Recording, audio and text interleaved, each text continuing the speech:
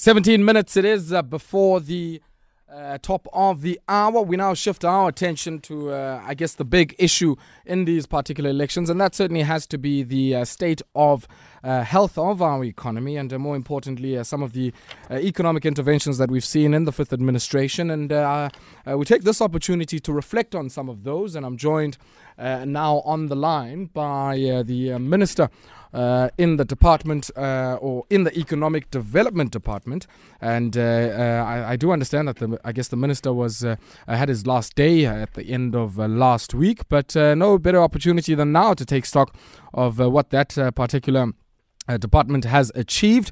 And Ebrahim Patel joins me now on the line to take us through, of course, some of the key milestones here, and more importantly, what he thinks are going to be the major economic priorities of the sixth administration. Minister, good evening to you, and thank you so much for taking time out to speak to us this evening. Good evening, Ayabonga, and a very warm good evening to all the listeners. Minister, when you take stock certainly of the fifth administration and over the last 5 years or so since 2014, and you look at the performance of the South African economy and of course as a result of some of the interventions that you've spearheaded alongside some of your colleagues in the economic cluster, and you compare that to the performance of the global economy, because we do know that the South African economy doesn't exist in isolation or in a vacuum. We don't exercise autarky in South Africa, and so it makes for a perfect comparison to take a look at what we've achieved in the last 5 years or so, alongside maybe whatever comparable other nations that we have and the global economy more broadly. Well, thank you very much, Ayabonga. I would start by saying that the last 5 years has been a complex story in the global economy. We've seen the rise of greater protectionist policies by the northern powerhouses led by the United States, but also the closing of immigration in the European Union and the beginning of what looks like an exit of the UK from Europe. That's been, on the one hand, a constraining thing, because it's meant that the environment within which South African businesses operate has been more demanding and more difficult. African growth slowed down somewhat in this period, compared to the previous period. It's still relatively robust, but it's not at the record levels it was. China's gone through a rebalancing in the last 5 years. It shifted from infrastructure-led growth to much more domestic consumption, and that impacts on our local economy in one direct way, and that is demand for South African commodities, iron ore, coal, and so on, become a little bit softer when the Chinese economy shifts to an inward consumption-led growth. So this has been on the one hand. On the other hand, we've also had a drought in this 5-year period. We've had a significant rise in the number of people entering the labor market, and we've had some good news also. The good news include the fact, and I don't know if you know this, Ayabonga, and if many of the listeners may be delighted to know that in this last 5 years, we overtook China as the world's second largest exporter of citrus fruit. And South Africa also achieved its highest ever soybean crop. We've had jobs growth, fairly robust jobs growth, I must say, 358,000 net new jobs in the last 5 years. But also a growth in youth unemployment. Many more young people leaving university, leaving high school, looking for jobs, and struggling in many cases to find it. So a mixed bag with some real gains, some real challenges.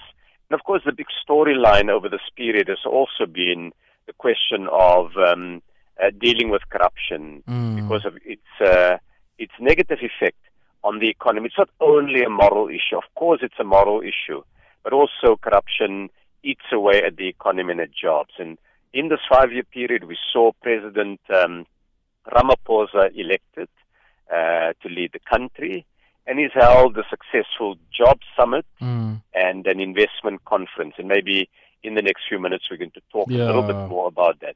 So a very big picture, I would say that over this 5-year period, some real gains, continuing challenges, a few headwinds on the global economy, and we're very optimistic about the next 5 years. We think for the last 12 to 15 months, we've planted a lot of the seeds that should come to fruition in the next 5 years.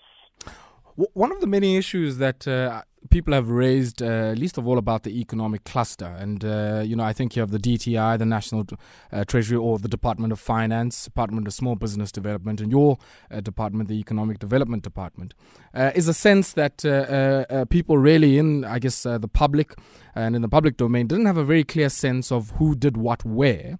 And in many instances, we'd even sort of speak quite fondly of the work of the Competition Commission and even some of the work that is being done in the creation of incentives for the auto sector and many other sectors without really knowing where, I guess, the attribution would go, who is charged with that, and, of course, who then exercises the ultimate oversight. And when you look at, I guess, the configuration of the economic cluster within the executive, what are some of the things that, when you reflect, would you say have worked quite well in that configuration, and what do you think probably didn't work as well? All right. Well, I think let me start with the bits that's worked well. I think we've been able to get real progress on matters like competition policy. We've had quite a bit of success in some of our agricultural interventions. So overall, in the 5 years, we've had a significant job growth in agriculture, and we've begun to reset our infrastructure storyline. Standing back at the end of a 5-year period, it seems clear to me that one of the challenges of having the number of ministries and departments that we have is that coordination and cohesion in economic measures is more difficult. It's difficult between the many different national agencies and also in the engagement with provinces and local government. And over the last period we've begun to address that. I hope I can give you a few examples. Sure. But if you were to stand back and ask me what I think has been some of the gains of the Economic Development Department as one illustration of it, I would briefly identify 6 areas. Minister, I know we need to take a spot break quickly, and I don't want us to cut you off, say, midway through that list of 6. So let's take the break now, and then when we come back, you can outline some of those 6, and we'll also get to hear from some of our callers here who'd like to also reflect alongside us, certainly over the last 5 years or so. Is that fine? Great stuff. You've got to go to the market. Sure. I'm in conversation with the erstwhile Economic Development Minister, Ebrahim Patel, and we're talking about, I guess, the economic performance of not only the South African economy, but in particular his department over the last 5 years or so. I'd love to hear from you. Give me a ring on 089-110-3377. Now, Minister, before we went to the break, you were outlining what you felt were 6 major achievements of your department, and I felt we must go to the spot break before we do that, so that we don't disturb you, certainly as you outline some of those. What have some of those been? Great. So thanks, Ayabonga. In summary, they would be in the areas of competition, investment, trade measures, broader economic policy, infrastructure funding, and very importantly, action against corruption. In the competition area, the department is responsible for the Competition Amendment Act, and we managed to get quite significant and far-reaching changes to that piece of legislation approved by Parliament last year. That was a result of a couple of years of work, sitting down with the trade union movement, with the business community, with small businesses, with young entrepreneurs, and saying to them, what do we need in the legal terrain to be able to get more new entrants, more young people coming into the economy? But competition was also very useful because we busted a number of cartels, and dealt with abuse of dominance. And some of the most significant ones were in the auto component sector. You will know, and it was big in the news, the investigation of the banking sector around foreign exchange transactions. Furniture removals was another one. Even the media was in the spotlight. And of course, the biggest settlement we reached in this period involved the steel industry. And if I have to look at the big agreements we've got in mergers, like Coca-Cola, the ones on AB InBev, Old Mutual, and saving the Edgar's Group, we're looking at more than 80,000, probably closer to 100,000 jobs that were positively impacted by competition measures. I left out the Edgar's Group because they had that group gone into bankruptcy. More than 40,000 direct jobs would have gone in that process. And a careful partnership between the Unemployment Insurance Fund, the banks, and the landlords helped to save them. But if I move to investment, the IDC, that's the Industrial Development Corporation, reports to the department. And in this 5 years, Ayabonga, it had committed some 72 billion rand of fresh funding to private sector counterparties, which helped to save or create another, call it 100,000 jobs. And some of these were big transactions, like we partnered with the Chinese to bring a big new auto manufacturing capability to South Africa. And South Africa's first new car-making plant in the last 45 years was built in Nelson Mandela Bay. But many of them has also been getting black industrialists into the economy, getting traction for them, helping them to build their businesses. So you'd be delighted to know, as I'm sure many of the listeners would, that one of the large bus companies making buses in South Africa is in fact owned by black South Africans and has been supported by the IDC. We did a bit of work with for the presidency on the investment conference, and that must stand out as one of the highlights of last year, where some 300 billion rand in fresh capital spending was committed by the business community. Moving on as a number 3, I would say trade measures to help grow domestic industries. And then a couple stand out, but I'm going to limit myself just to talking about a tariff on sugar. When the sugar farmers hit a major crisis and we looked at the potential for enormous job losses, particularly in KwaZulu-Natal and a few other provinces, we stepped in and increased the sugar tariff, and also helped the metal industry with a innovative measure on scrap metal that beneficiates the stuff locally. So that's on the trade side. The fourth area I'd like to briefly talk about is broader economic policy, and some highlights is a bit of work on the social economy, trying to develop a roadmap and the content for a green paper on the social economy. Quite a bit of thinking, reflection, and proposals around the fourth industrial revolution. And then, of course, the big one, African industrialization. We called Professor Joe Stiglitz, who's a Nobel Economics laureate, to sit down with us in South Africa and share some of his reflections on how we promote jobs and industrialization on the African continent. And by happy coincidence, not very long after he hosted that discussion, President Ramaphosa signed an agreement committing South Africa to a free trade area that will cover eventually 54 countries on the African continent.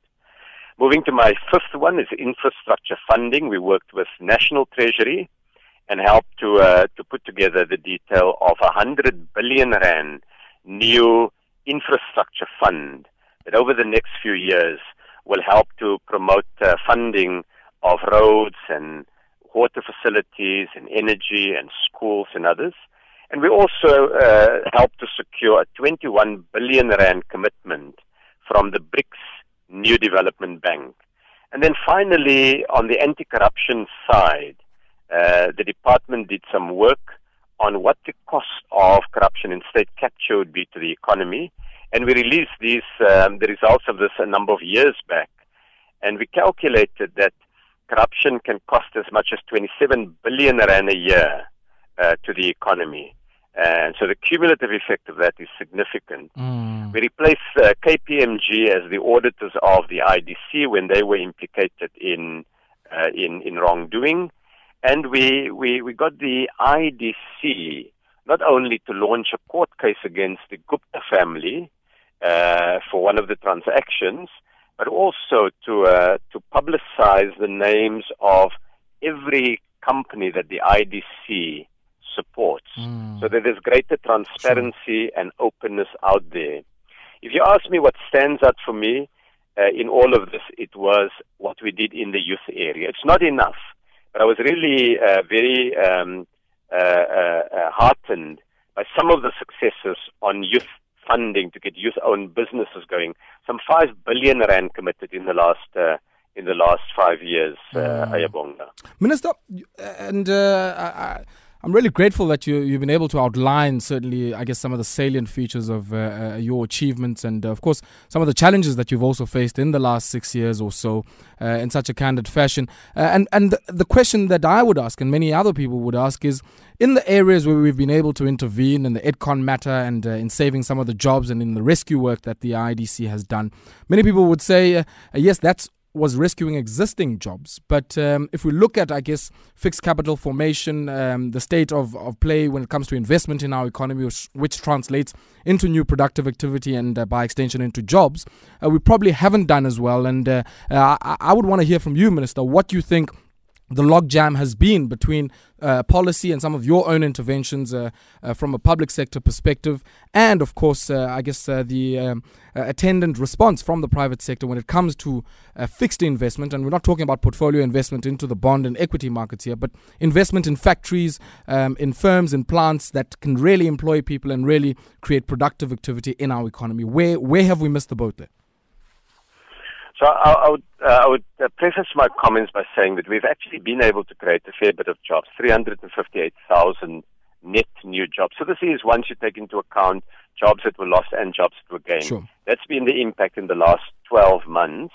And if you take the 5-year period, it's been 1.5 million net new jobs.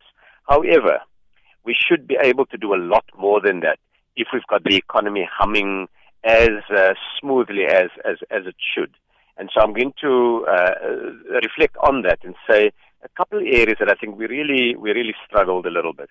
The first was, I think the private sector has been very, very concerned about the political context, what we call the political economy, over the last 5 years. And last year we saw an uptick in private sector appetite for long-term risk-taking. So the Reserve Bank figures show that we've had the best foreign direct investment flows into South Africa. So we're not talking portfolio flows, we're talking FDI. And it amounted to about some 71 billion rand, which was the highest for this 5-year period. So that's important because what it indicates is the bellwether of investment, what foreign investors are prepared to do is going in the right direction. Anecdotally, a lot more domestic investors are showing similar appetite. We've seen that with specific examples of investment in the mining sector, in agriculture, in manufacturing, in a few other areas.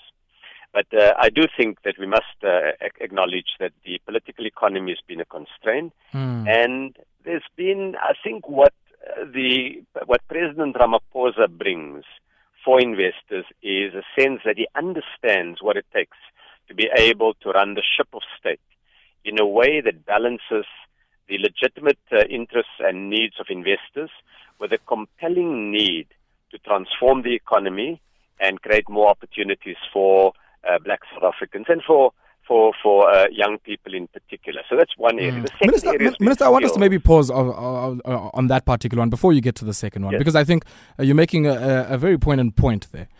When we look at this balance that needs to be struck between, I guess, the considerations that influence investors and their investment decisions and their risk-taking, And we look at balancing that with the interests of redress, social justice, and of course redistribution in our economy. And you can think of the land issue, you can think of the Black Industrialist Program, you can think of many other interventions that are part and parcel of a policy mix of interventions aimed at achieving this kind of redress. We sometimes hear, and I recall speaking to one of the ratings agencies a few months ago, and they said to me, well, if you're not going to approach the land issue from a market-based approach strictly, then that's going to, of course, raise some alarms and red flags for us here in Manhattan. And I'm interested to hear from you, what tips would you give to the sixth administration, and what have you learned in the last 5 years or so about balancing and walking that tightrope in balancing the interests of the local and the global investor community, and of course the impatient needs for redress and redistribution of people?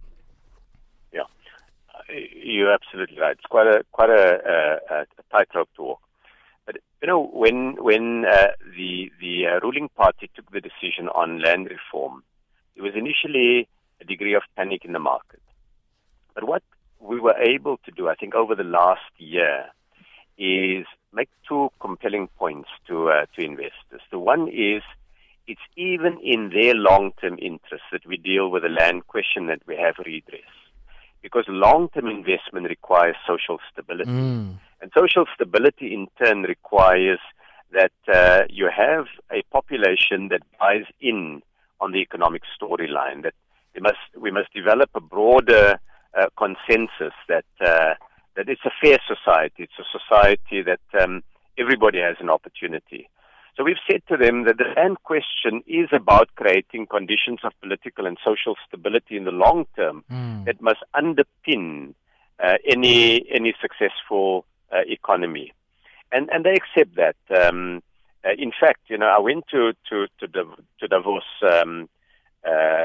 in January this year, and a number of investors were making the point that they've heard us, that this is about creating long-term stability in the country. The second part that we've raised on the land issue is that a carefully structured land reform program can be an important source of growth. If you look at China's growth, China's unquestionably had one of the most impressive rates of growth in the last few decades. And underpinning that was agrarian reform that, in fact, increased the productivity of the land and brought more land under cultivation. Now, that means we can't just deal with land reform on its own. We've got to bring in supply of water, fertilizers, fencing, all the support that new farmers and young farmers need, infrastructure like roads and so on to get product to market and so on. But a land reform program can also unleash, if properly structured, some productivity. Now, what they've also wanted to hear is, okay, we see the economic argument, we see the stability argument, but does this mean that there will be land invasions and land will be taken away in arbitrary ways? And the minute we can say that there's a deep commitment by the ruling party, by the ANC, to ensure that we do it in a constitutionally sound way, that it's done with rule of law as the underpinnings, they accept it. I mean, you won't find every investor being excited about it. Many of them would say, look, there are risks attendant to this, but they can see that it's a necessary thing we need to do. When you have a deep problem like land hunger and a sense of grievance about land dispossession, if you leave it unattended, in the end, it will solve itself, and it may solve itself in ways that society comes to regret. Exactly. Yeah. So the boldness of saying we're going to lead this process and we're going to do it in a constitutionally sound way, I think, has given reassurance in the market. Of course, we've got to get it right, Ayabonga. We've got to make sure that the land reform program brings more black farmers in, ensures high productivity, and that we bring all the other support elements in place, including partnerships with the large farmers and with the retail sector. Minister, unfortunately, I'm going to have to let you go.